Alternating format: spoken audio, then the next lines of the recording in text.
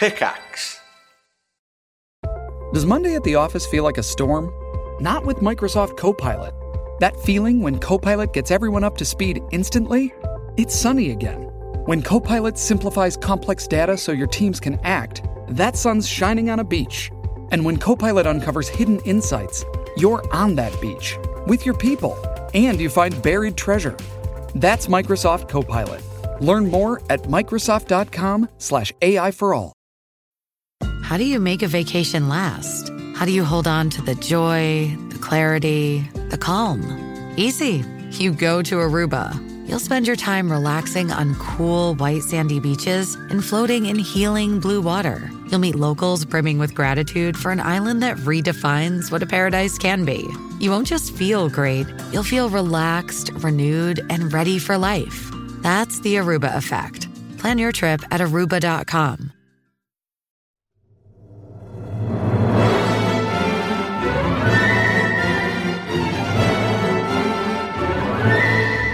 Hello, everybody. Good morning.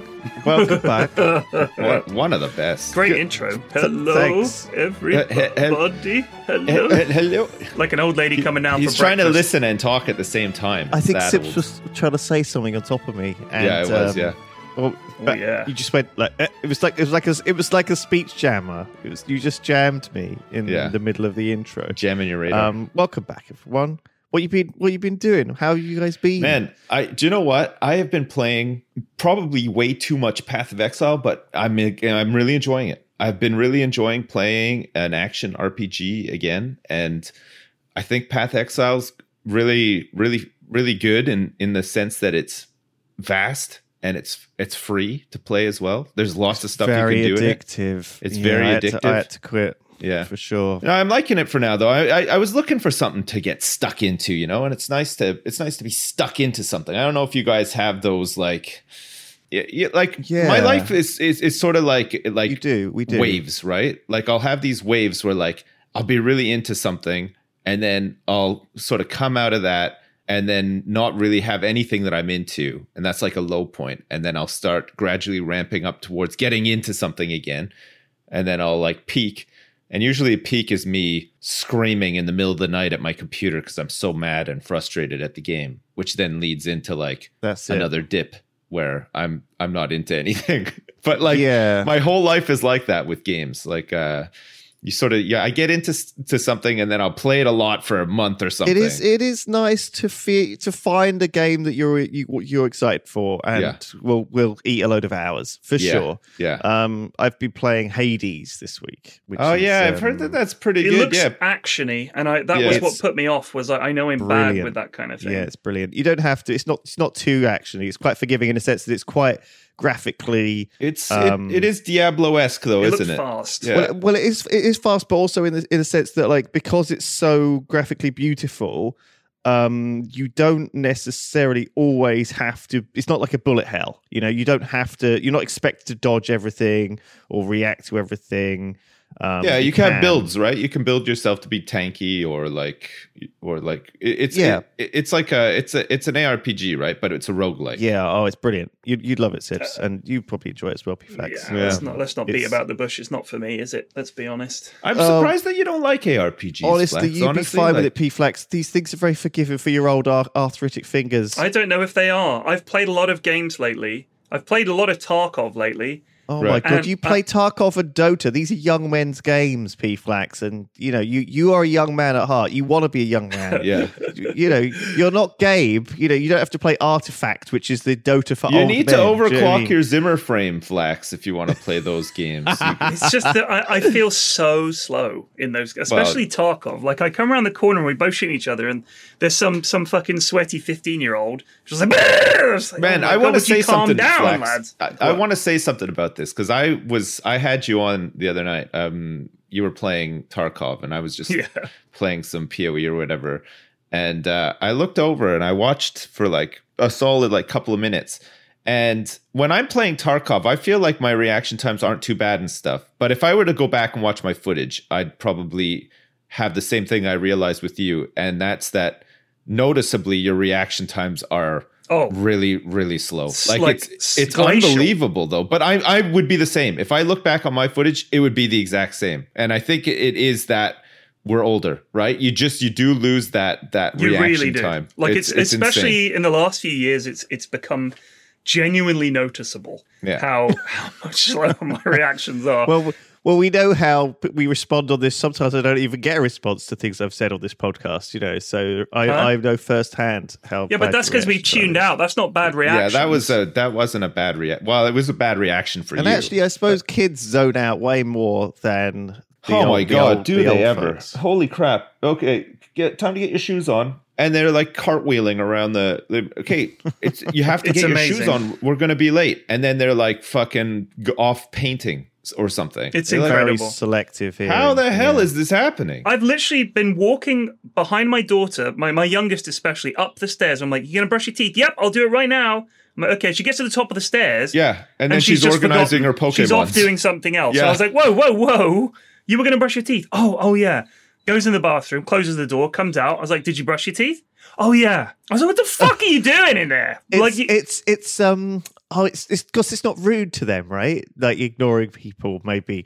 I don't know. Like for us as adults, like if you don't listen to someone, it feels rude. It does. Yeah. So but I don't know if that's the same for kids. They don't care. I think it's because I was thinking about this the other day. They have to tune out all day long. Yeah. Like if you imagine the average conversation that I'm having with another adult, they can't follow it when they're little. I see. So they just get used to your voice being wah, wah, wah, wah, wah, like in the Peanuts, right? Like that's all that you sound like. So they just tune you out. That's how I think of you guys a lot, actually. Yeah, and they're in class all day. I mean, geez, in school, I definitely tuned out. They have that's pretty much speaking of reaction times, though, children have a delayed reaction time as well, right? Because they do. When you tell them something, it takes like a solid 10, 15 seconds for it to actually sink in.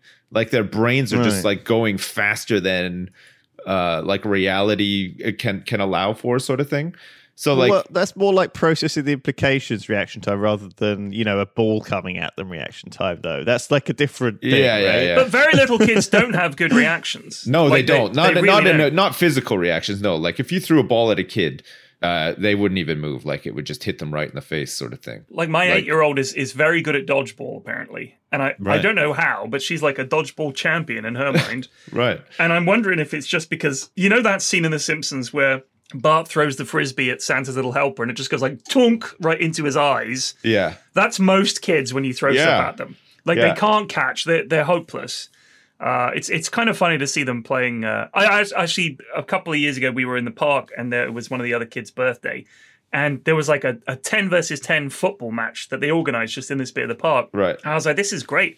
Like me and a couple of the other dads joined in. We were just like standing at the back, passing it to the kids. It was great fun. But they run around literally. It's like some badly coded piece of AI where it's like, right, we must follow the ball. So they're just like this herd of it's like a triangular wedge of kids just chasing the ball around. But if the ball gets kicked anywhere else, they all sort of pause for a second, then turn and then and trundle over there, recover the ball. It's so funny to watch. It's like a really bad school of fish. And that's how they play games. They just sort of run around. They just love to be running around. Yeah, they do. Yeah. God, man, they have so much energy. Yeah. But that's why when you see a kid who's actually good at football, they stand out a fucking mile because they have that moment where they put their foot on the ball and pick a pass. And you think, God, that kid's like light years ahead. That's like, this kid is a genius compared to the rest of these kids. It's really funny to see. Yeah, I guess and it comes from the parents. It has to, right? Like that kid has been fucking playing football with his dad, going to football matches with his dad. Like his dad is just like football molding him. Yeah, big like molding him into like,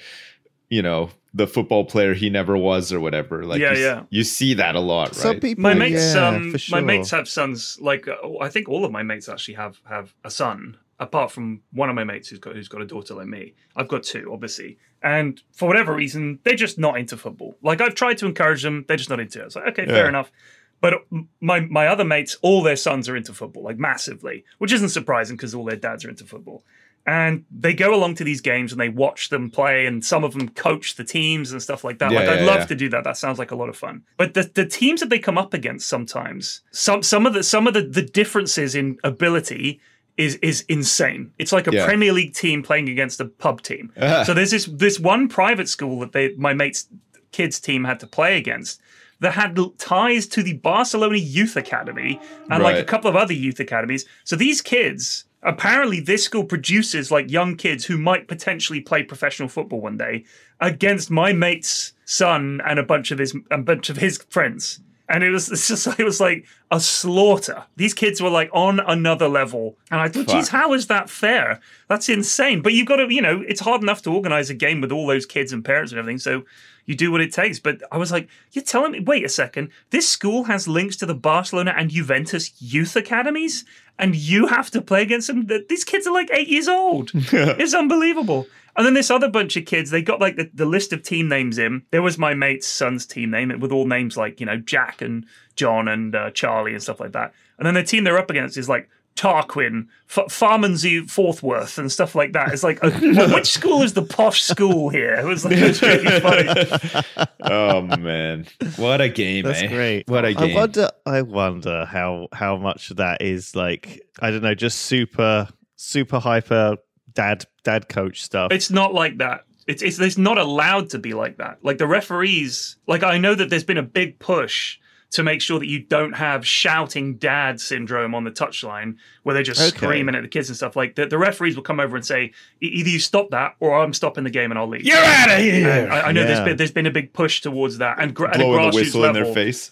Yeah, it's just, you just can't have it. It's such a stereotype, isn't it? It is, but it's been true. a stereotype for so long. Like dad reliving his dreams through his toddler kind of thing. So I saw my dad this week. I don't know. I can't remember. I don't think my dad really shaped me into anything, particularly when I was a kid. Well, he formed you with his man batter, though. Like he was an important component in that shaping process. He did, actually, like Ghost. He was behind my mother while she was molding me out of clay. Is that how he did it? He even went into that level of detail. Yeah. Wow. I think I turned out okay. I do look a little bit like a malformed lump of clay sometimes, but we like all more do, Lewis. We all do. And so anyway, I saw them last week. They came down for some reason, right?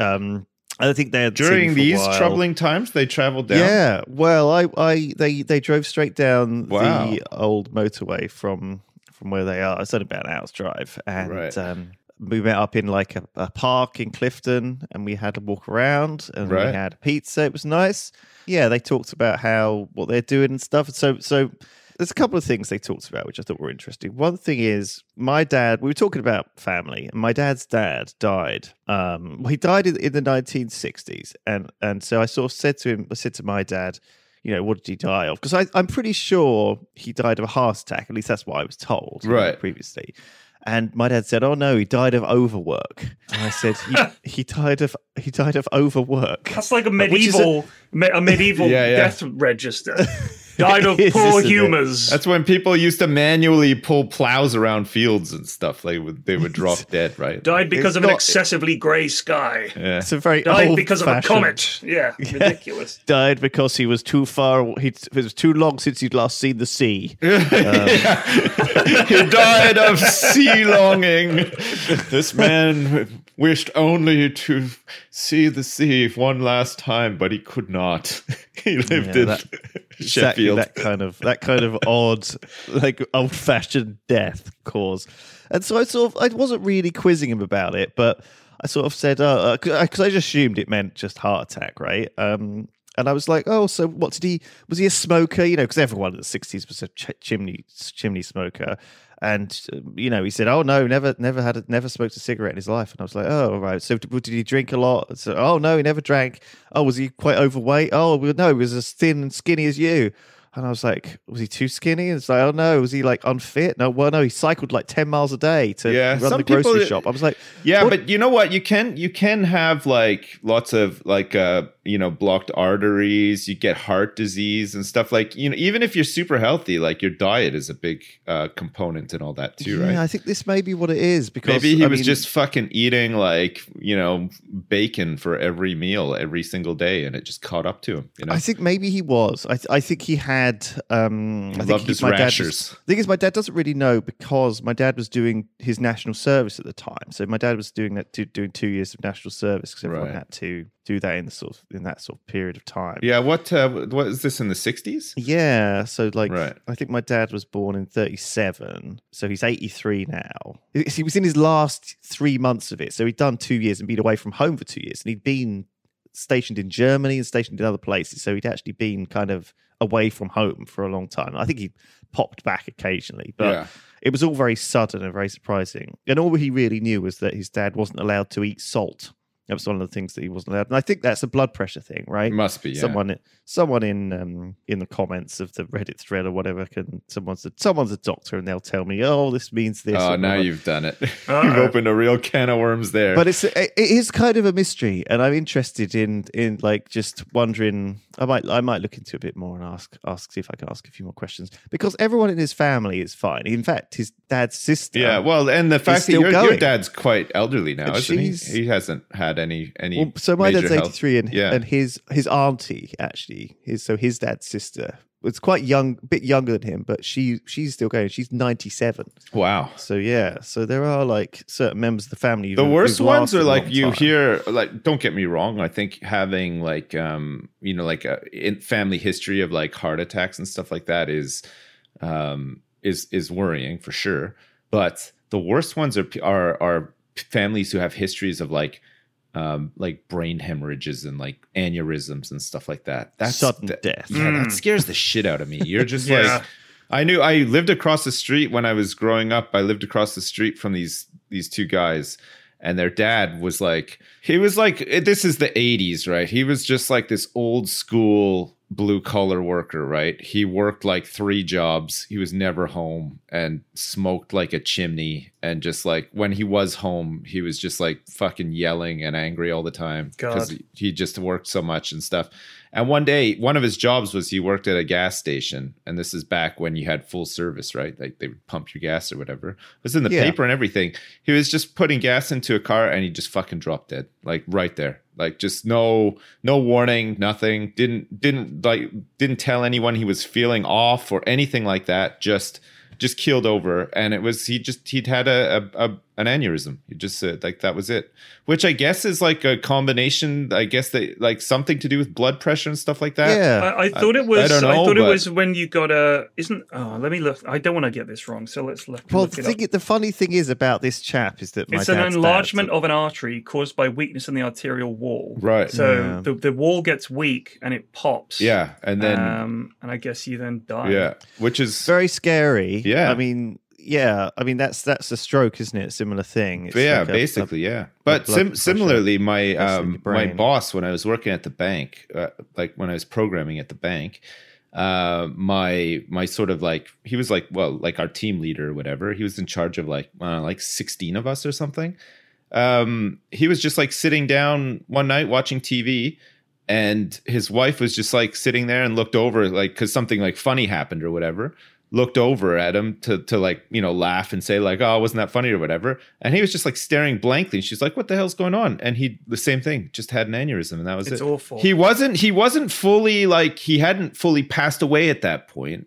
So they kept him on like, on life support, basically. He was in a coma, and they thought that maybe, he could potentially come out of it or whatever. And then in the end, it was just like, no, there's no way. And they had to just like pull the plug, which is the other night. Crazy. I thought Mrs. F had died in her sleep. Oh my gosh. Period. I was lying there and I leant over and her arm was like completely frozen cold. Jeez. And then I like felt her face and that was cold. And I was like, oh my God, my wife's dead. And I leant over and I felt her neck and she went and went back to sleep.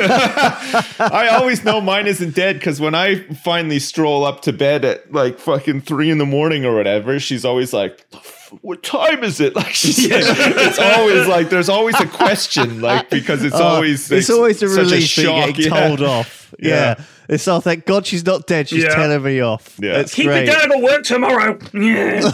Yeah. I'm like, I love that. She's alive. Because our kids are still small, every once in a while it'll be like, oh, one of them's been up, or like one of them had to take a shit in the middle of the night, or so, you know what I mean? Like it's always like something, right? So like there's never any. So the last time I saw my my nan is in kind of a dementia home now. We've moved her sort of gradually. She originally wanted to be in a home, so we had put her in a home a couple of years ago. Because she actually was like, I don't want to have to cook. I don't have to look after all this stuff on my own, kind of thing. She was actually down for it.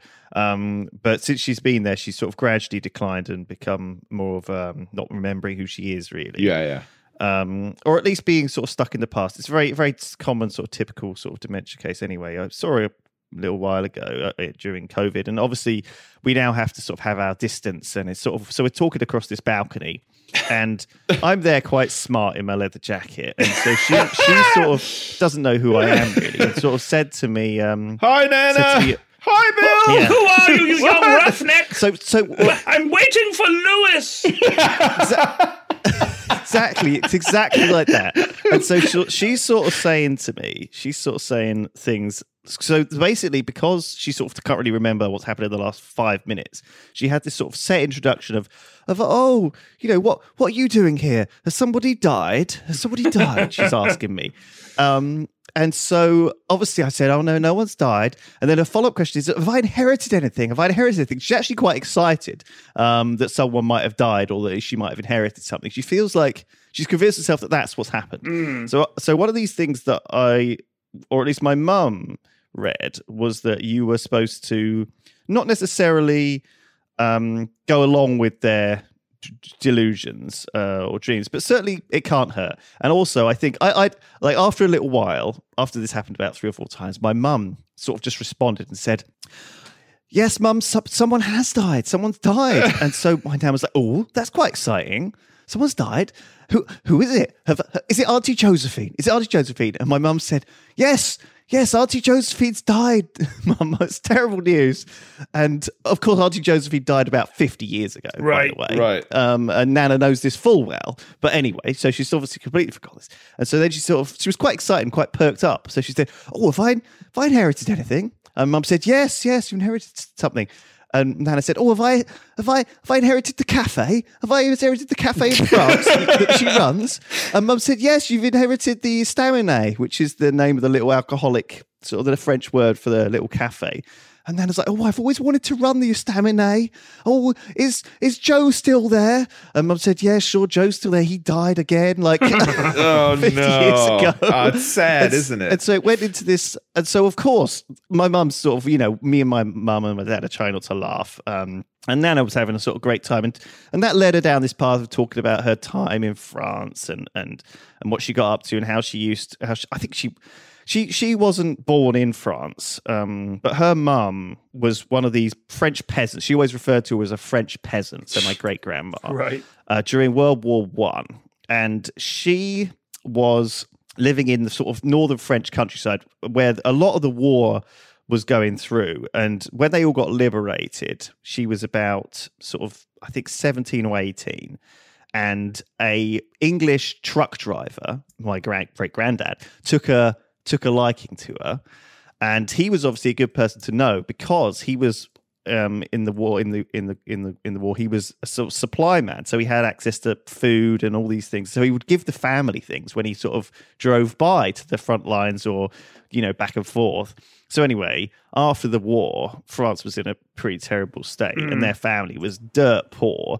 So they were all very keen for. Oh God, I know it, but I can't remember it now. Anyway, they're very keen for her to go back with him, and he obviously went back with her to London, and she was sort of this French. They had apparently they had a terrible, shouty but loving relationship. You know, classic old folks hating each other because they've been with each other forever. Right. And I don't think she ever really fully learned English, or ever really fitted in. That it all worked out. They had 4 girls. They had a nice time. It was fine, but so this one time my nan had gone back, back and forth to the French family and seen these places in France, and so she knew they existed, and they had this big sort of peasant like French family. Jesus! And so she had all these stories, which she could remember in crystal clear clarity. It must be so strange and horrible But I think most of us of our kind of age have had relatives who've had some kind of losing their marbles a bit as they get older. My grandmother did, sadly, towards the end, but it was just little things like they're out of the conversation because they can't keep up. They don't know. I'm sure in part of their mind they're thinking, who are these people? But they kind of understand, well, they're all in this place. But you think, how can you remember some old detail about your life, but you can't remember who I am? Like it's I so think it's just tragic. like those sort of pathways in your brain are just like like it's awful, more formed than other stuff. Like my grandmother who passed away sort of a couple of years ago is the same. She was like, I always got on really well with her. I was really close to her growing up and everything. And like I moved, and then things just like there was a whole bunch of stuff leading up to like just like before I moved, where she was like clearly she having some like episodes and stuff like that, and then it just sort of progressively got worse, and then she was put into like a retirement home. Like she wasn't really at that time she didn't need like full-time care. She was all right to be left alone sort of thing, and she didn't like need a nurse on hand or anything like that to help her with like day-to-day stuff, but her mind was just rapidly just going down the tubes. Like I went to visit her and she thought that I was my dad. Yeah, but she thought I was married to my uncle's wife. Like, you know what I mean? And it just shows like how muddled they get, Well, what I mean? I think it's because I think those people, they still have the knowledge of who they are. They can't remember specific facts necessarily or even like specific history. I think that's the difficulty. They don't, because they know that you're someone they know, but they don't really have certainly a memory of because we don't realize how much we changed from in 10 years or 20 years, how different we look. But 10 years to a 90-year-old person is a very short span of time, really. And it's not like they are devoid of their personality too. Like often there's still that sort of wry, smiling, sort of laughing, joking, same person that you knew. But sometimes it's those, like you said, the little things that like indicate that they're sometimes like they're not who they were. They're not fully there, but a lot of them still is. Like they are still. It's interesting what's missing. I think of it sometimes like a little bit like a dream where things are slightly wrong, but you're still able to react and you're behaving normally in the situations you're presented with. Oh man! Speaking of dreams, man, I had a really weird one the other night. Like it was one of those ones that was just. I mean, it feels like it's like a typical kind of, it wasn't like a bad dream, but like I was scared in my dream sort of thing. And I actually woke myself up because I was making some weird, like, like hooting noise or something. Like I was like going like, or something like that. But so basically, I was streaming. All right. But I was streaming outside. In your dream. So I had this like camera outside and I was in this like field that was surrounded by kind of like big trees or whatever. And I was streaming. And I remember just like joking around like with chat and stuff, saying like, "Oh, okay, watch this. Like, I'm gonna pretend I'm like angry or something like that." And so I was like stomping around this field, like pretending to be angry, like doing it was like something out of Monty Python. I was like doing like this like silly walk or something, and like I had my pants hiked up and stuff. And I like in my mind, I was like, oh, fuck, I'm hilarious. Like, I'm so funny. Like my stream probably love this right now sort of thing. And I'm stomping around this field. Then all of a sudden I feel like this sort of like almost like a hand on my back, on my shoulder, like as I was walking through the trees. And then I kind of realized that like the tree was grabbing me like by the shoulder, but then quite violently by the shoulder, like holding me back. And I started like panicking. I was like, and then I woke up in my bed and I was going, like that. And it was just like, what the fuck? Where does this shit come from? Like, I can't remember the last time I was in a field. Like, where the fuck has that come from? You know what I mean? Like, why a field surrounded by trees? And why is a tree trying to grab me? Like, it doesn't have to mean anything. It's just you. No, it does. So the tree is obviously doesn't mean anything. The tree is obviously Twitch chat grabbing you, trying to get your attention. What? Trying to get me to stop doing this stupid Monty Python routine that's like maybe not too funny. The Monty Python walking routine is you running through maps in Path of Exile. Right. Okay. And the tree grabbed my shoulder as chat trying to say, we don't want to watch this stupid game, you asshole. Can you play something a little bit more relevant or like, like maybe some Phantasma? I have got a game I can send you, actually. or whatever. Tom found a game that he saw someone else playing. He found a game. I've got a game called Overcrowd, a commute 'em up. Yeah, I keep meaning to play that. The guy who made it has asked me like multiple times. You should play it. I played it last night for about 20 minutes, and I thought this is exactly Sips's kind of game. Yeah, like you've got to place bins. And hire people, right, and design layouts of your station and try and make it efficient and stuff. But it's very pretty to look at. Right. I like the graphic style a lot. Okay. And I thought, yeah, and it's English. It's like Brixton Road is the name of the station. Everything's in pounds, right? So it's like I just thought, Sips would play this. I'm pretty sure. Yeah, I'd probably play that. Yeah, it's very satisfying. Apparently, kind of. I love games like that. But when you're just like when you're playing like one thing and you're into it and that's all you want to play. Well, of course you guys know that. It's shitty when it's a game that doesn't really to break out of it. Do well. Yeah. Like there's certain games that I can play on Twitch where I'll have a lot of viewers and I'll feel like, oh, this is great. Like I'm glad I'm playing this game that everybody seems to like or that I get more viewers because of. And I don't even really care that much about viewers, but it's just like, I don't know. It's the nature of this whole thing, isn't it? You do sort of look at that kind of stuff. So it always feels a bit weird when you play something that isn't as popular, but that's what you really want to play. That it's like I feel like it's an age-old thing with all this. That's been my thing with Dota for 7 years that I've been streaming it or whatever it's been. 8 years. It's terrible to stream. Terrible. They feel like a job, right? They feel like a grind where, and that's partly how it's meant to feel too, right? Like there's a few which do feel like they are exhausting, but very satisfying when you do sort of complete tasks or get to things that like, oh, you breathe out and you're like, look all this shit that I've done.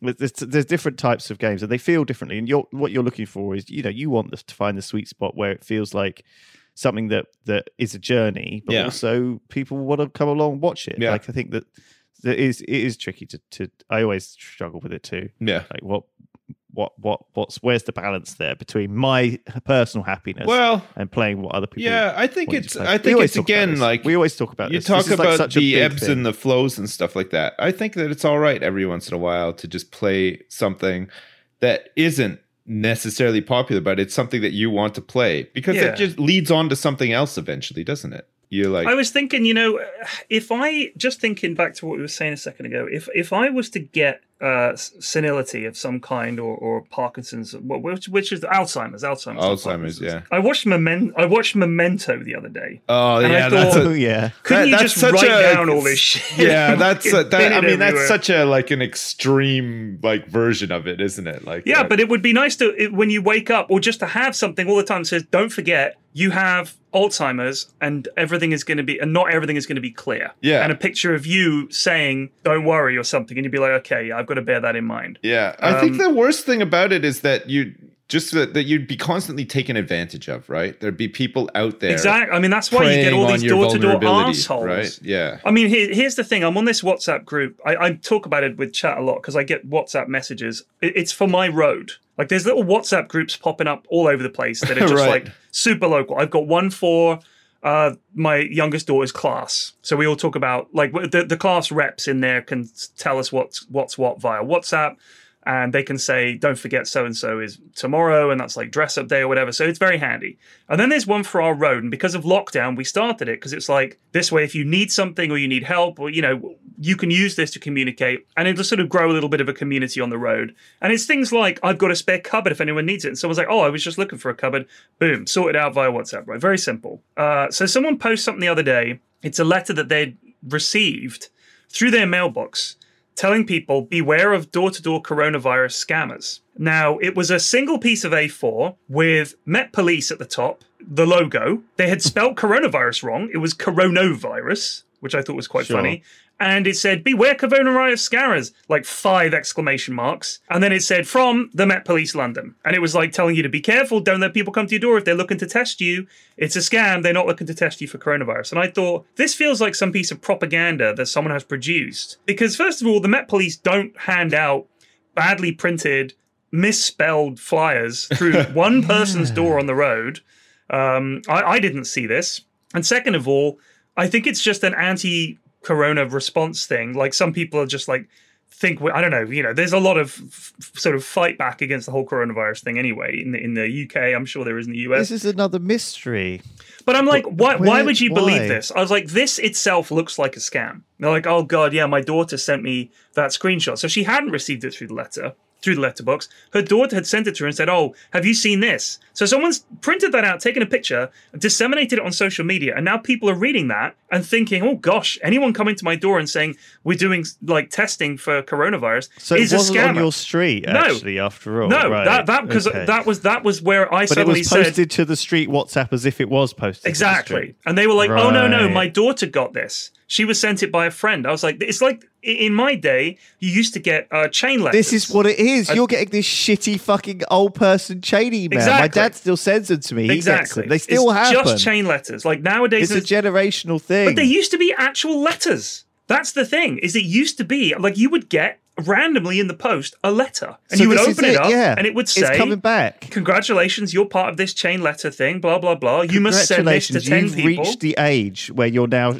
part of a group sharing chain letters. It's exactly the same. It has not changed. I just thought it was really interesting. And also, people used to get something called poison pen letters. I'm sure I've mentioned this in the past, where it's like you would get an anonymous letter from someone just calling you all the names under the sun and saying that you're lousy and no good. You have no idea who it was from. And I'm thinking that's just social media has now replaced that. Now you get horrible anonymous tweets or horrible anonymous Instagram messages and stuff like that, or comments on your posts.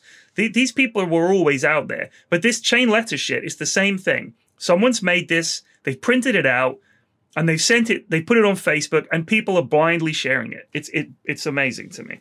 So those old people are going to read that. And especially if you're senile in some way, or you have Alzheimer's or whatever, or, you're just losing it a bit. They're super. I mean, these people get scammed out of tens of thousands of pounds. Sometimes these fucking young assholes come into their houses. They're fucking scum. Like, they're absolute scum. It's like an age-old thing, though, taking advantage of elderly people, taking advantage of sick people. Like, it's awful. It's awful. There are some real assholes out there for sure. But do those people, this is what I don't understand. Is there any moment of reflection that these people have? Is there even one moment where they're alone in the dark at night and they think, God, what am I doing? I'm ripping off old people. Or are they literally I think they're absolved of all guilt mentally? They just do not see it that way. No, I don't think they ever think about it. I think that it's just a means to an end for them. Like, maybe they just I don't know. I think oftentimes people who, scam people, take advantage of people, have problems with addiction and stuff as well. They could be sociopaths as well. They could be sociopaths. Genuinely. Yeah, but I like to think that most of these people. Well, I don't like to think, but I think that most of these people don't have moments of reflection. They're just in the middle of satisfying this urge or need to be horrible to people, or just hopped up on drugs or alcohol or whatever, you know what I mean? So I'm reading this thing about poison pen letters I've just found, right? So it's been going on forever. You are a harpy. It's all old school stuff, Thou right? art a harpy. You are quite the sow, madam. So but actually, even in 1914, there's this example where someone went beyond that, okay, and they started sending letters to other people, like churches and self-help groups and groups of people, saying, please send me your free book on fat reduction. Here's my address. And so they would then send her loads of literature about how to lose weight. Do you see what I mean? So it's God. Can you imagine if you started through your door, started coming, all this stuff saying, well, looks like you're a bit portly around the belly. You could do some exercise. Oh, man. I would just assume Mrs. F would sign me up for something, in all honesty. I took my son to it's over here, it's called the German Underground Hospital, but they've renamed it. They've called it the War Tunnels now, because I guess it sounds better or whatever. But Jersey was occupied during World War II. And during the occupation, which went on for years, there was a lot of social trouble, right? In that when the Allies invaded France, Jersey was cut off then from like the Nazi supply lines, right? Yeah, so basically the Germans fortified up Jersey as this fortress island, thinking that we would want it back, and we would really bloody our nose trying to take it back. Yeah, but they didn't. They waited till the war finished to liberate it. And Jersey wasn't liberated till Berlin fell. So these poor people had to live with the occupation. They had, all these soldiers over here. There was like, they ran out of food. There was nothing like making it to the island because the supply lines were cut off and stuff like that. And as a result, people started going crazy. And it's interesting because there's all these old letters that they've found of people, and they're kind of like poison pen letters, really, because it's people just ratting on each other. And it's awful. And like doing it for favor as well, right? They're like they'll send something in anonymously to like the town hall saying like, oh, I thought you should know that Reggie from number 10 Downing Street is all of a sudden flush with bacon. And it's a little bit weird that nobody else has any bacon in this town. And I did see him speaking to Nazis down the alleyway one time as well. And like, it's just people like being really fucking petty, squealing on each other for like all these stupid little mundane things, hoping that, somebody will be like, oh, good spot. Thanks for letting us know. Here's some steak, or, you know what I mean? It's just like, it's a tin of it's like that level of, I guess, desperation that just brings out like the worst in people or whatever. But it's really interesting. Like you think that like, we're kind of sold like, in that era, like the resistance and everybody band together for the common good and stuff. And like people are just shitting on each other like all the time. Like, you know what I mean? Like they don't give a fuck. It's like the people talk about the coronavirus stuff and the Blitz spirit and how we've all got to get together and all that. It's absolute bollocks. Yeah. The back then, the blackouts that they had to prevent the Blitz, people were furious about it. The reason they had to have police going around, these wardens going around and telling people to turn their lights out, is because some people are like, I'm not turning my bloody lights out. I'm meant to read the paper. It's like that was this attitude was the same then. Yeah. So can we stop glorifying the past just because old people are nice and you think, lovely old. It's clever that they do lady. that though, because for the couple of people out there that refuse to obey or whatever, it doesn't work on clearly, but it does work as like a glue for like kind of the rest of decent society, right? Like, because a lot of people will just sort of be like, oh, better turn off my lights, like that's what they want us to do. Like, I don't want to be the odd one out who's like, but all it takes is one guy not to, and that's all. That's all they need. Like, it's daft. Yeah. I just think it's funny. Like, we often romanticize it and say everything was fantastic and the good old days. It was absolutely There's always awful. two sides to a coin, and I love that. I'm well known for being a contrarian who will sometimes take just an argument with someone just to see what happens. That's called being a troll. I just being an asshole. I can't help it. Like my dad, oddly enough, my dad is exactly the same. If everybody else has one opinion, he'll be like, well, and he'll have an opposing opinion. I think it's a natural suspicion of whatever the herd thinks is probably wrong. Yes. And honestly, it's a pretty good principle because most people are fucking stupid and wrong all the time about everything. Yeah. So I don't mind the contrarian opinion because at the very least, you're not just going with the flow. You must be questioning things to have that mindset. So yeah, keep it up, Lewis. Yeah. Just not with me, okay? Because I feel like I'm a very unique snowflake with really unique hot takes on that aren't part of like the herd mentality or whatever. Right. But I'm fragile enough where if you question me on what I believe in, or at least what I say that I believe in, yes, I my only defense is I would have to start screaming at you because I'm dim. So there's this whole thread about poison pen letters that I'm reading throughout history. There's this one case where in 1922 and 1923 there was this Englishman called George Maxwell who was indicted for sending scurrilous and obscene letters through the mail. Scurrilous. Nice. What a word. So over the course of a decade, the handsome 52-year-old Maxwell, who had been styled a gay Lothario, of course, which back then meant serial womanizer. Right. had mailed, with tragic consequences, nearly 150 poison pen letters, sexually defaming 9 prominent East Coast socialites, although there were possibly as many as 40 women involved. Jesus. Okay.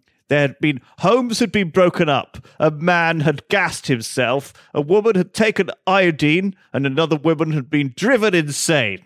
Man, oh man! By his poison pen letters. This is what happens. This is one man and his poison pen letters managed to do all of this, to wreak all of this havoc. So let that be a lesson, listeners. If you're out there thinking of doing a poison pen letter yourself, don't do it. Don't do it. Refrain, please. Please refrain. Apparently, in the case, one of these cases, the famed novelist Henry de Very Stackpoole, who was the author of the critically derided novel The Blue Lagoon, but best-selling, 1908, gave rise to this amusing courtroom exchange.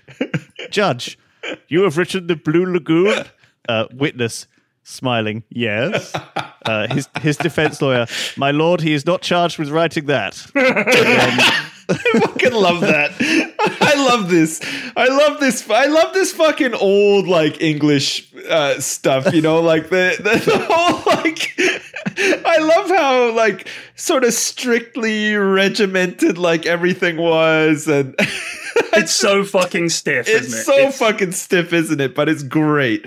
Man, it's so fucking funny. Holy Especially shit. when they have like a really cutting put down. They just like slaughter some bloke. Man is not charged with writing The Blue Lagoon. It's so fucking... shit, man. That's some funny shit. I was the other day, I decided to watch some television a little bit. Right. And I generally haven't been doing that, and what I'll do is I mute the television when the ads are on because they're so irritating and they're always so fucking loud, and I'm getting old and I just can't fucking be bothered with it, and I left them on for a bit. And is it me or half the ads have a fucking ukulele in or some jingle jangle music, right? And every half the videos I see on YouTube or the adverts I see on YouTube, it's the same tune. You'll know it straight away. It goes like, it sounds like Sims music.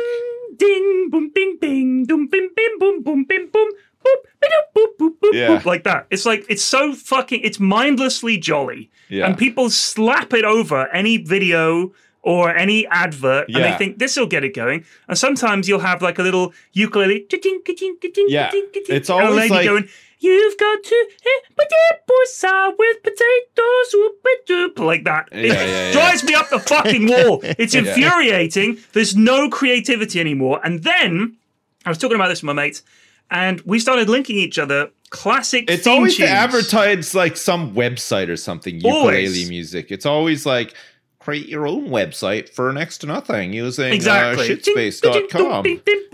Yeah, exactly. With ukulele so music. We were sending each other classic theme tunes from 70s and 80s TV shows. And at the BBC and at ITV, they used to have these guys who were composers, and they would come up with these theme tunes, and they were fucking amazing. Remember Henry Mancini? He's the guy who did like Pink Panther and like all those shows. The iconic music, iconic. And nowadays, it's just staple. And I just think, what happened to the creativity there? How can we supposedly live in this era, which is teeming with creatives who are doing all this fucking, you know, we're creatives. There's so many more people who consider themselves creative these days. So much creativity going on, but you are completely right about homogenized stuff. Like, I remember watching it. It's not creative. Advertising is the opposite of creative. This series of coronavirus TV ads, right? Yeah. And they were all the same. They had like sad piano music. We care. Yeah, I mean, it was like all these massive same companies. Shit. We're listening. We're there for you, and it was like for the family, for all of us working together. Yeah. And it's like the same, just the same mess. It's like great advertising petrol by making me sad. I want my advertising to be like fucking death metal, screaming, and then the message is, give me your money, give me your fucking money, I need more money, like just like a big Jabba the Hutt sitting in a bathtub full of money eating money and money dropping like on his head as well, with death metal playing in the back. I think Full it's partly transparency. people with these companies working in their sandals, you know, who just want to keep their heads down. They like their cushy sandals job where they've got their standing That's desk. not it. And they I'll tell you what it is, because they Mrs. just F want to worked. just copy what everyone else has done before because their clients won't be mad and they won't lose their it's job. not a safety thing. You copy it's how what's they do been their done research. before, because most of the clients are fucking old people who remember things a certain way and still want those things to be right. So that's why you get a lot of like copying. Mostly the clients know what they want and they're like, I want an advert like this advert. Yeah. Can you do one like this? And that's what they do. Yeah. So Mrs. F worked at an advertising company. She wasn't in the advertising department, but she saw the creatives every day. And they're exactly that, bunch of sandal wearing fucking hippies, right? And they literally just wear whatever they like. They swan around with their fancy haircuts. They call themselves creatives. They fucking watch YouTube all day. And they look for the hot meme videos and they just copy that. And that's why. And I've definitely spoken about this before on this podcast, 100%. Do you remember OK Go? The band OK Go had a series of videos, very coordinated. Yeah. They hop about and they dance, and the video is like hyper choreographed. Yeah. And about 18 months to 2 years after that, you saw adverts with that same shit in. So some video had this jingly jangly music on. 2 years later, every fucking advertisement that you see is the same shit, because all they've done is seen that on YouTube, and it takes 2 fucking years to put together these shitty ads somehow. So it all looks incredibly dated because the advertising execs it goes from the creatives, quote unquote, up to their manager, who then has to sit on it for 6 fucking months for some reason. He hands it over to some other bunch of twats. Then they have to go and do research on it, go back and try again, more research, go back and try again. Then they finally release their precious jewel into the wild. It's an advert for a fucking shoehorn. Oh, will it succeed? Who gives a shit? Just put the ad together. There's no good ads anymore. They're all fucking awful. You even watch the fucking... How the fuck are we talking about? Oh, Christmas is coming. The new M&S advert will be out. Fuck off. It's going to be the same as the last one. Tug on your heartstrings. A dog on a trampoline. A penguin who's lost his nuts in an industrial accident. It's just the same shit. It is that same shit every year. I fucking hate it. I hate people make it. It's like news, as if the John Lewis advert's going to be broadcast at, John halfway Lewis, through EastEnders at tea time tonight. It's like fucking people are set your clinging alarm on with their clocks fingernails for an to some advert. sort of fucking. I know it's stupid. But you've got to look at it with a sort of wry smile, though. Sometimes it's kind of like warming, to comforting to see that the same old shit isn't changing, and that in this world of crazy, different, interesting times, some things don't change. We need those anchor points sometimes. So I don't know. Hofmeister beer used to have a guy dressed up as a bear, right? Sure. And he had a yellow jacket on and a trilby. Iconic character for a shit beer. People drank Hofmeister because they liked the bear. That's an advert. It's Hofmeister, that horrible white beer. Yellow Pages. Cloudy. Yes, I'm looking for a book by J.R. Hartley. Do you guys remember that advert? Yeah, of course we do. Iconic, right? Huge advert. Nowadays, it's all the same. It's all just jingle jangle shit.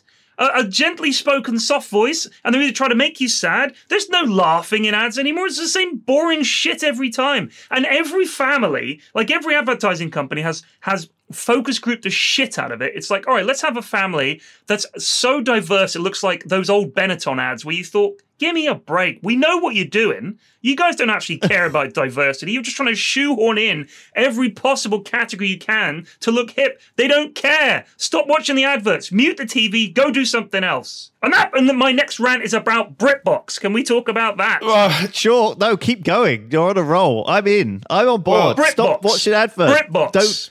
Right? Fucking Do you hate guys know what adverts. BritBox is? My wife wanted to get it, yeah. Do you know what it is? We didn't get it, though. No, I've no fucking idea what it is. So it's basically a streaming service that the BBC and ITV have got together to horn in on some of that sweet Netflix money.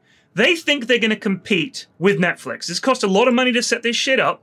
It's available in all these different countries. US, Canada, UK, Australia. That's where it's out at the moment. Get this. Right. These are the shows, okay? Uh-huh. Initial programs on US launch, okay? This is for the US, though, right? This is the US launch. Right. Casualty, Coronation Street, EastEnders. I mean, these Emmerdale, are all cultural Holby programs City. that Americans will not understand. Who is paying to watch Holby fucking City? Yeah. Tell me who. I don't even get to Holby watch City, Casualty? Really. Yeah. Who's paying for this? It's got to be like expats, right? It's got to be people that miss home. I assume so. Like it must be.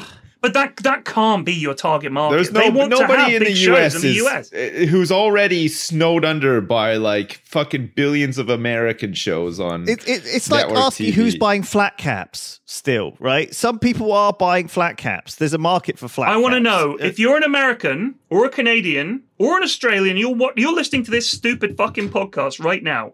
You tell me if you subscribe to BritBox to watch Holby City. Let me know. Because I want to know how many people out there are doing that. And then there's all these other shows that I actually quite would like to watch again. Like, for example, a bit of Fry and Laurie, classic show, right? But I've got to now fucking pay for this shit? I fucking paid for it the first time around with my license fee. What am I paying for it again? It's bullshit.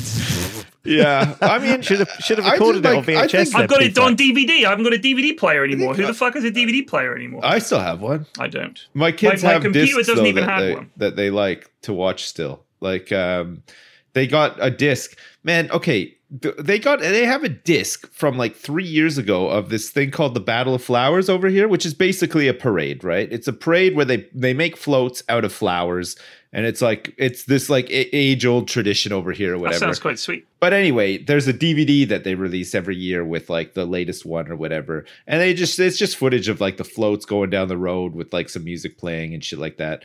And for some reason, my kids love it. Like they watch that shit over and over and over. But there's no other way they can watch it, right? Like it's just on a DVD. It's just like on a disc. So we still have a DVD player, like just for shit like that. I suppose I could use the Xbox. I could play things on the Xbox, couldn't I?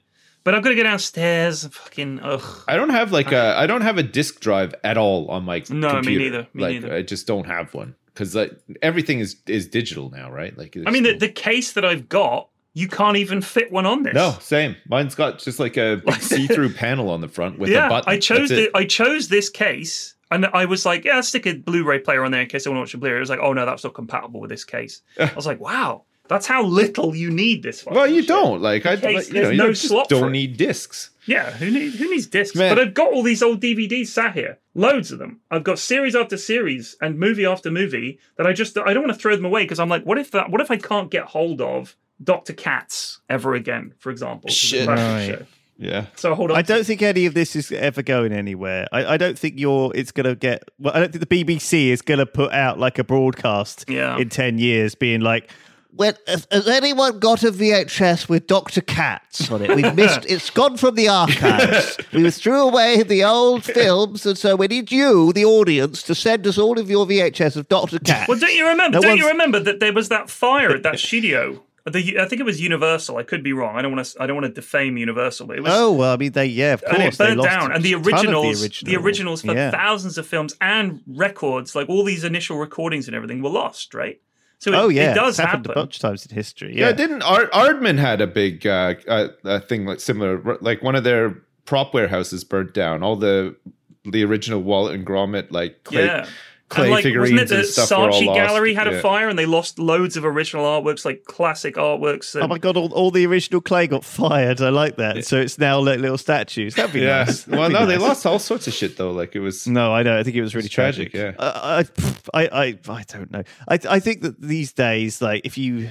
I don't know. It is something which I found myself watching a little bit of, and I suppose that we do rely on these streaming services now. It feels like everything is a subscription, right? It feels like everything is like a hot or dot on your bank account. I feel like I've got so many streaming services just like ticking away in the background. Yeah. I sometimes go through PayPal and just cancel. Man, I still have a subscription to Final Fantasy 14. I've had a subscription for like a year, and I played that game for like 3 hours. Tops, and I still have. Why don't you cancel it? Because I'm just too fucking lazy. Like I don't want to. It's like on a separate website and stuff, and it just like every time I get like an email saying we've renewed your subscription, I'm just like my heart sinks. I'm like, oh fuck, not again. Like I've completely forgotten about this, and I can't be bothered. Thank you very much to everyone who's subscribed to the Patreon. We appreciate your support. I'm sure you've forgotten about that, lol.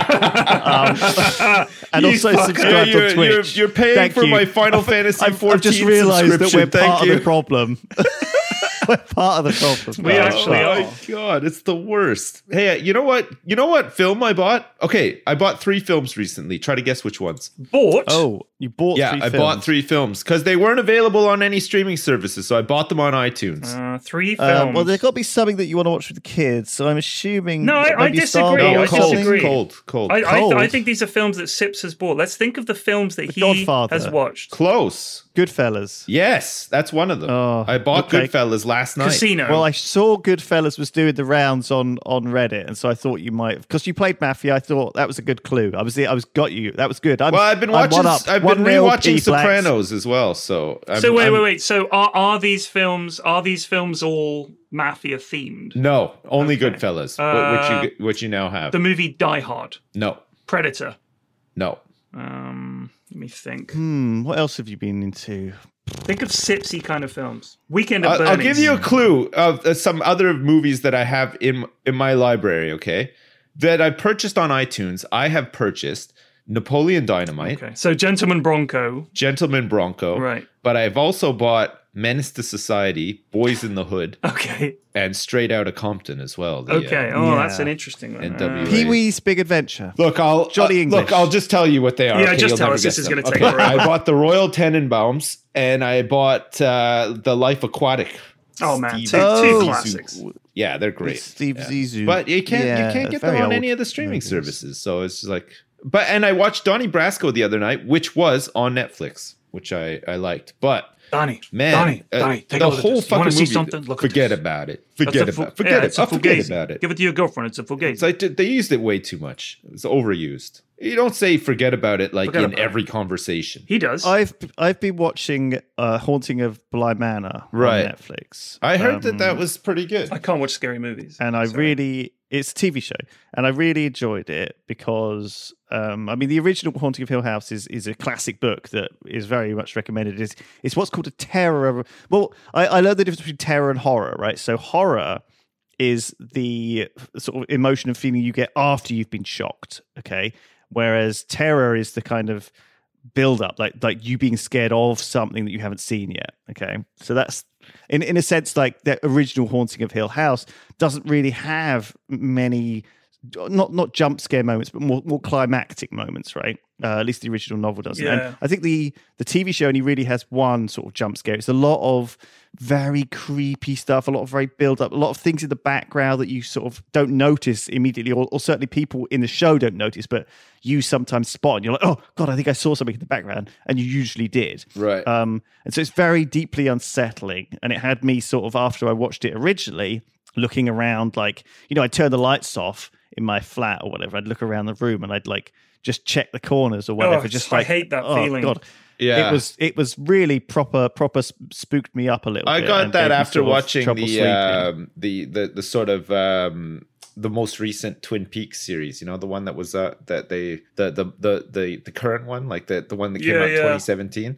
Because I think Twin Peaks is about the limit for me in terms of like spooky, weird stuff. Like it has its moments. It's not the whole thing isn't spooky and weird, but it does have its moments, sort of thing. I watched Hereditary last year. I think it was last year. Maybe is that the one with the girl that makes the clicking noise? Yeah, it's genuinely very unsettling. I know some people were like, "Oh, it was good. It was when it was psychological horror, and then it just got sort of schlocky." Nah. But it didn't, because that was only the last like 20 minutes. Like the build-up was really unsettling because it's just like a family arguing and falling apart, and there's something creepy happening, and it feels bad. But the bit that stayed with me was when the young kid, and this is spoilers, obviously you haven't seen it. At the end, he's running away from his mother, and he's standing there, and he hears something behind him, and he turns, and there is Payman, the devil's sort of sidekick, just looking at him from around a corner, grinning and sort of lit kind of spookily, and he's just smiling, and you think, "God, that's fucking terrifying."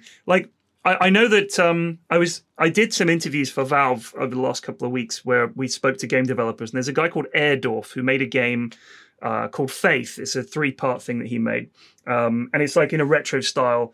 But we had a lot in common when it came to things that we found scary, because one thing that really scares me as an atheist is not the supernatural, but the idea that all these devils and everything and demons and Satan and God by extension are all real. Like, I find that very scary. Like, the idea that it's real and I'm wrong and I'm actually am going to go to hell and there really is a Satan and all the rest of it. That's a very terrifying idea because it seems so far-fetched and outrageous, but it also affects me. You know, that means I do have a soul and I am a sinner and I am going to burn forever. Like, that's scary. I find it scary because when you start going into a world of supernatural and where you've seen something supernatural happen, that means anything is possible. Yeah. And then and it's very, very scary to have that sudden unknown. You know, I feel like we live in a very rational world, but as soon as something weird happens, supernatural, it's like, can now people be possessed? Can people, like, what are the rules? Yeah. Like, it's not, it's unclear. What's my method of combating this? There's no method. I think sometimes it could be very frustrating to watch and listen to and read those things. Like for example, American Gods. I never really enjoyed the book and I never particularly enjoyed the TV show.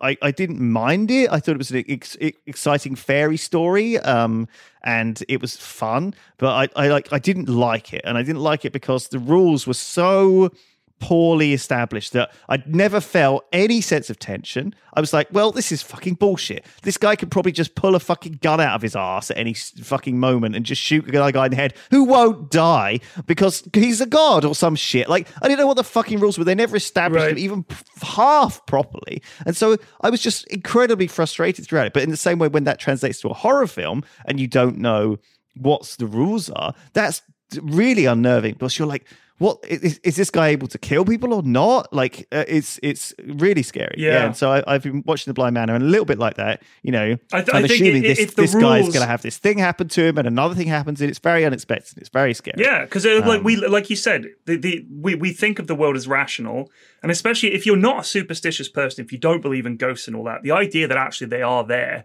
and you have no method of defeating them is a very scary one. Like, it's genuinely unsettling. So I like that kind of horror that creeps into like the occult and demons and stuff like that, because it's this idea that, and also that there are always people who are like on their side. What's it called? You know what I mean? Like agents for these guys, like cults and stuff. It's scary. I was watching just like briefly. I had it on, but I didn't realize what it was. I had to ask chat what the movie was, but I think it was It 2, possibly. Oh yeah. But he was like, there's like some kid and he was in like a you know, like a haunted mirror thing, like at a fair or whatever. Oh yeah. And then like this clown appears and he's like licks the window or the mirror or something, and he just looks like man, I haven't seen it in years, but like the new one looks actually kind of scary. Like the first one was okay. I didn't watch the second one. They're really, really good, the new It movies. I mean, they had to change the books a lot because the books, I mean, it's fucking Stephen King, so it's just bonkers and not very good in all honesty. Yeah. Like, there's some really weird scenes in there. Like towards the end of it, like when they're kids, they all have sex with the girl in their group or something like that. Yeah, like, yeah. There's like, I remember bizarre. My friend read the book when we were like in high school or whatever, and he said it was like pretty weird, pretty graphic. There was like lots of like weird like sex shit in it. It's really weird. It is. Like for me, his best books, is really weird. His most fun books. They're like a really good sort of action-y movie. The original Running Man book is excellent. But he wrote that as Richard Bachman for some reason, a lot of Stephen King. I think just to see, I've been very successful as Stephen King. If I wrote a good book and released it under a different name, I wonder what would happen, sort of thing. So it seems interesting. But anyway, the original Running Man book is very, very good, and they made a terrible movie of it. But if they made an actual movie, the actual book, it would be genuinely really something. And he did one called The Long Walk, which, as I understand it, they want to make into a movie, even though, to be quite honest with you, it's interesting as a book, but as a film, the idea is it's a game show, and these kids turn up. They're all young, and they just have to walk as for as long as they possibly can. There's no sleep. There's no rest. They just have to walk. Right. And the last man standing wins like $1 billion or something like that. And it's just the weirdest. Like, how is that a movie? You're just going to have people walking, and occasionally one of them gets tired. If you stop for too long, they shoot you. Like, you're dead. So it's not like you can just drop out. Like the last man standing is literally the last man alive. Everyone else has died. So they're being not sort of... gonna lie. What? I like these hour and a half like movies like that. I with a weird. I would watch it. The format has to be like the thing is, nowadays I find sometimes they try to crowbar too much movie into the movie, right? Like, agreed. Like, and we're in the age of docuseries, so like you've got like. You can't get away with it anymore. You can't fit like a really complex story into 2 hours anymore. It just doesn't work. And even then, they used to write movies better a long time ago, so they could almost fit a complicated story into 2 hours or whatever. But like just make it into a series if it needs more detailing than that. Oh, please don't. I'm sick of this. Too many fucking series now. No, but it drives me mad. If they're done right, they're great though. Like, you know what I mean? Like it's. We were talking about The Boys before we started. I thought that was good. What was it? 8 episodes? Yeah. Perfect. That's fine. Perfect. Yeah. No fucking filler. No bollocks. None of these 24-parters. 4 seasons. Oh, I think season 2 of The Boys was absolutely cram full of filler. I thought it was. What are you talking about? I think it was incredibly poorly written. The second series of The Boys. No. I thought it was some of the worst TV I've watched for a long time. The Boys itself, season 1 was great. Season 2, I enjoyed it. What was wrong with season 2? But I thought it was so fluffy and woolly. Which people bits? just constantly appearing behind each other. Like suddenly they start warping across the country in 10 seconds. And they're all next to each other and none of them know they're there. It's incredibly convoluted. I didn't see that at all. I thought The Boys second season was much weaker than the first. I disagree. I thought it was really good. I think people are going to look back on it. If it carries on down this downwards trajectory, people are going to be like, oh, yeah, that's right. Actually, now I think about it. It's like Game of Thrones. Now I think about it. Season 5 wasn't very good either, was it? But I'm trying to understand what was your problem with superheroes being able to do superhero shit in a superhero show? Like, that's what I don't understand. Well, how come Queen Maeve can just teleport behind literally any character at any point on the show?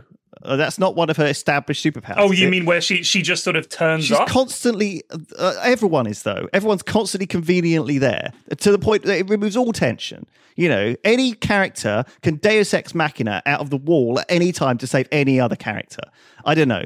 I just didn't find it gripping at all. I found it a bit of a missed opportunity. And I think the writers were fucking wearing their sandals, sipping their lattes, patting themselves on the fucking back as they wrote something that they knew was going to be a hit, regardless of how I thought it was really fun. I mean, especially like I've read some of the comics, and you couldn't make a TV show out of the comics. Like they're just too. There's sex on like every fucking page. Like it's too much. I thought the TV show did a decent job. I thought the characters they introduced this season were really interesting. And I really liked it, and I loved the. I didn't hate it. I thought it was all cult right, thing that came up, and the head popping stuff, and I really didn't see the ending coming. I had no idea how it was going. Compare it to Watchmen, which I thought was brilliant. I haven't seen that yet. Is that good? The TV show was brilliant. Anyway, that's our opinion. Go ahead and make your own choices. I haven't watched any of these. Surprisingly, normally I've watched stuff, but I haven't watched. You've just gone out and reordered a bunch of old movies off iTunes, I suspect, and you're rewatching The Sopranos. Like I am not saying that you shouldn't. You know what's been really great though? But I haven't watched Sopranos since like maybe 2005 or something. And I've forgotten so much of it. It's like watching it for the first time again. There's been so great. much to it. Have you noticed? I was laughing so hard. I don't know if you remember the episode where Tony is accused of going off with Adriana. Christopher's fiance. Yeah. Sure.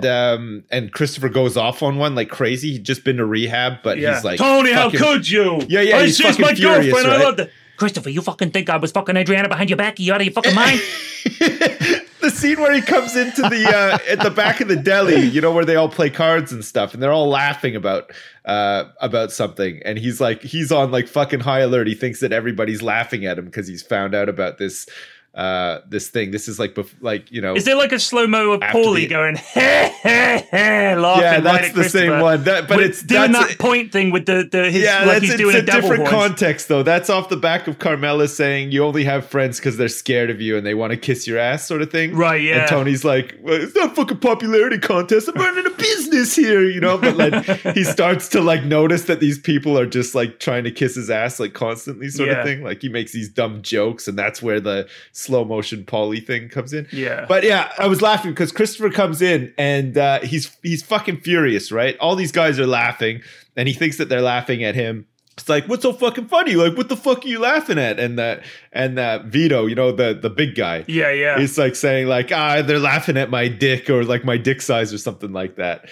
And and he's like trying to like get them out of it. He's like, come on, Christopher, you know, why are you breaking my balls? We're just trying to have a little laugh here. We're just trying to play some cards. And he's like, he has like some French fries. He fucking chucks the whole thing at him. He's like, shut the fuck up, you parade float. I fucking died. It was amazing because he's like this huge guy, right? Fucking parade float. Like, what an insult. That's a good one. Fuck me. It's a great show. Like you said, though, you can rewatch it and be like, oh, I completely forgot about this stuff. Like, yeah, so many little storylines that you forget about. Have you noticed though, if you watch a lot of Sopranos in a row, I have found that there is a slight formula to the episodes where they obviously thought, we got to give someone two things this week. Tony has to fuck someone who's much hotter than Tony, and Tony or one of his mates has to kill somebody. Like, that's pretty much every episode. I don't know. It's so well written. It is so great. Fucking good. Like, but there is that. I do find it's funny when you notice it. They're like, no one's been beaten up or killed this week, so it's like a waiter accidentally spills their soup. Hey, you got fucking soup all over my Armani suit here. I'll give you fucking soup. Bang! And they punch him in the face. Fuck me. I love beat him up. It's like that. I love the part when he's trying to get with the therapist. You know, like, you know, he goes through those couple of episodes where he's like, you know, he's trying to really appeal to her and say that he loves her and that he just needs her and stuff. And then they have that sort of like showdown where he's like, you know, why won't you go out with me? Why won't you give me a chance? And she sort of starts saying like, well, I don't agree with your morals. I don't agree with how you live your life or whatever. Right. And then just this sudden outburst, fuck you! And he fucking leaves. And then you hear like muffled behind the door as he leaves, cunt! Like, it's so fucking amazing. It's so good. It is a great show. Like the characters are super well written. Like, fuck me. If you've never seen Sopranos, you have to see it. It's one of the best. It's so good. All right. Well, I think that's a good place to end with, well, since we talk about the boys, I suppose it's only appropriate that Sips would yell the C word. Just Wait, right do they use that a lot in The Boys as well? Yeah. Oh, yeah. Like man, holy Christ, they use it a lot in The Sopranos, eh? Like, everybody is a cunt or a twat. Fucking twat. Like, everybody is a fucking twat. Fucking cunt. All right. What? Right, we're going. All right. Thanks. Have a good one, everyone. Okay. Love you. Thank you. Bye. See you next week.